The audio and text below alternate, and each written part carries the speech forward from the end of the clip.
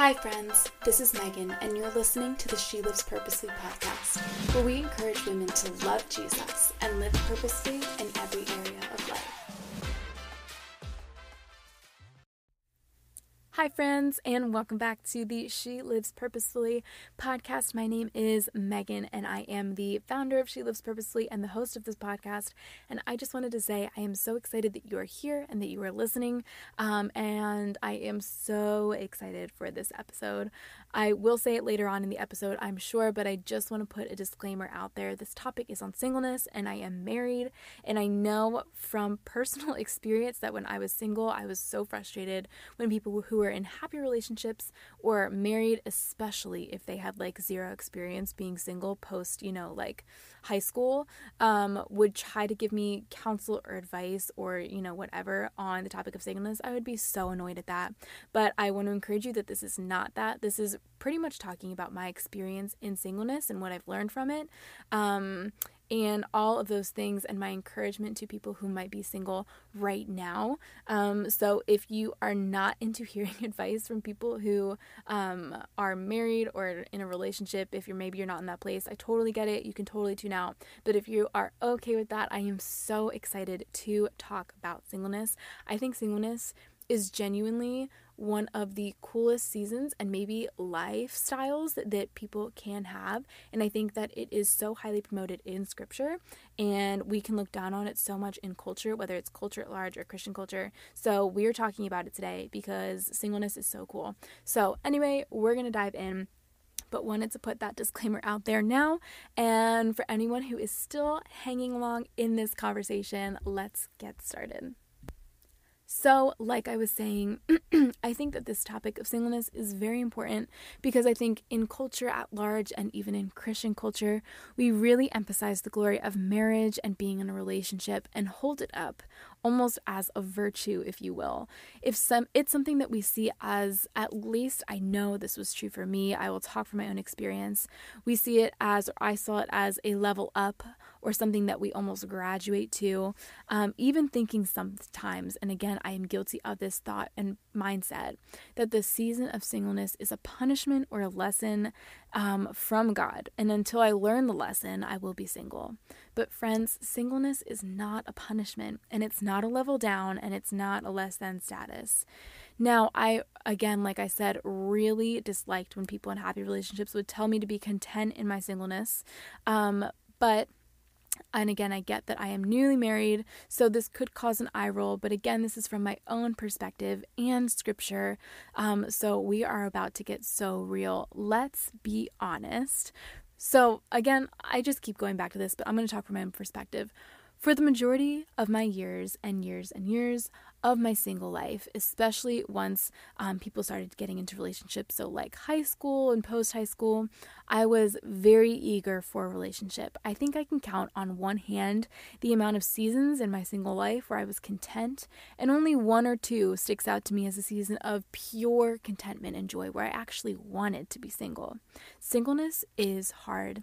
It's hard because we're so encouraged to desire it above almost all things, or we're encouraged to desire a relationship above almost all things.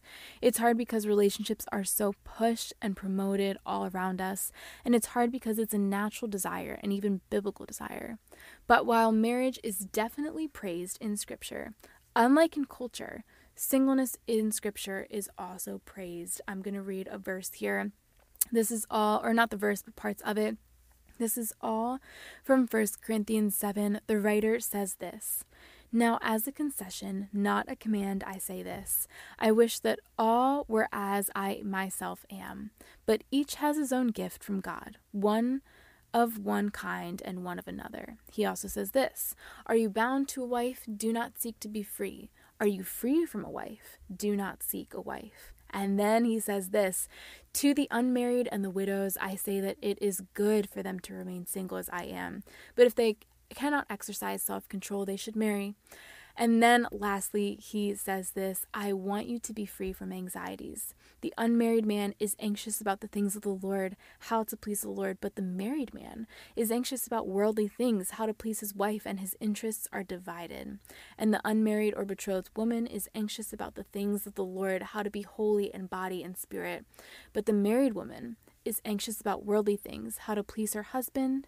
I say this for your own benefit, not to lay any restraint upon you, but to promote good order and to secure your undivided devotion to the Lord. Now, if that is not a biblical recommendation for singleness, I don't know what is. And I'm not here to say that therefore everyone should be happy in singleness. Like I already said, I was not really happy. I'm not that I was not happy, but I was not content to be single, I guess I will say. Because I definitely was just happy as a person and just in life in general. But I will say that while you are single, to listen to these words, not as a scary thought that you might be single forever, but as a way to live right now. Because we as a culture promote relationships so highly, it is super common to feel like we need to just sit and sulk in singleness because, again, we feel like we might be less than. Again, this is just my perspective. I know I felt that way, and it was so untrue. But friend, that, again, is the opposite of what we are called to in Scripture. And I so thankfully can say that although I was not as content as I should have been, I did live out my single years well and unto the Lord. And I am just beyond highly recommend that everyone do the same. Friends, there is purpose in this season or this life of singleness. The writer actually calls both marriage and singleness a gift when he says, "But each has his own gift from God, one of one kind and one of another." He also says that he would prefer people stay single. Now, if everyone did this, we wouldn't have a human race, but the charge is interesting because he is so content and fulfilled in the way he is living out his life for Christ as a single person that he actually recommends it to other people, which is something that we don't see often in our culture. People are usually recommending how to get into a relationship, how to get the guy, how to get the ring, whatever it is. So the writer says that single people too can have more undivided attention to the Lord. That is huge. Like, how can we not see singleness as a gift with all of that said about it? And so while you are in a time of singleness, friend, I would encourage you to live it out well. Know that biblically, by the Creator's standards, singleness is not a season to level up from. It's a time when you can devote yourself to God and the things of God in ways that married people may not be able to do anymore. It's a time when you can choose to walk in the ways God has called you to, no matter how seemingly crazy they may be, without having to consult a spouse or consider the impact that, on your children. Some of my favorite things that I did in my singleness years, or started to do at least, were these. Leading a girls' Bible study, and that's something I still do. Praise the Lord. I love it. It's one of my favorite things. Going on missions trip, traveling to other countries and states, devoting more time to friends and those who need a friend. Starting She Lives Purposefully was started. This whole project began in one of my most joyful and content seasons of singleness. And again, all of those are things that you can do when you are dating or you are in a relationship. But all of that to say is we don't have to sit down and sit back just because we're single, feeling like we are not at the level up yet, Like, we can totally do incredible things and, like Scripture literally says, like, maybe even have a more undivided attention to the Lord in singleness. My friends, live freely in Christ. And with that, my last charge will also be this: don't fall for the fake freedom trap. Singleness is best lived when it's lived unabandoned towards Christ. Don't fall into the trap that you're free to do whatever you want because it won't affect your future. Who you party with, hook up with, choices you make that are in sin because you are single and you maybe think that you can, they all have consequences. The Lord sees them all.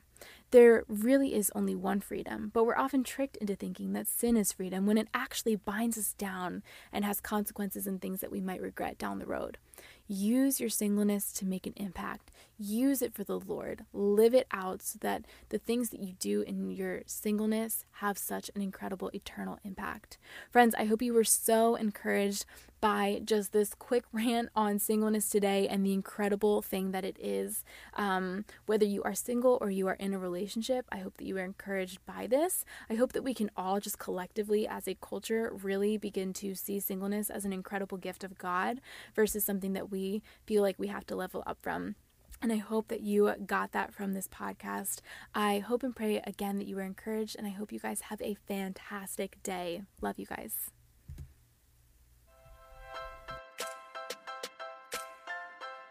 Thank you so much for listening to today's conversation. I would love to hear what you thought about the podcast on Instagram at She Lives Purposefully, and to rate and review us wherever you're listening from. It really helps us to serve you guys better and just lets us know what you're thinking and feeling and what you're looking for even. So feel free to do that. And also tell your friends about the podcast. Let them know if it's been an encouragement to you. Go and encourage them with it.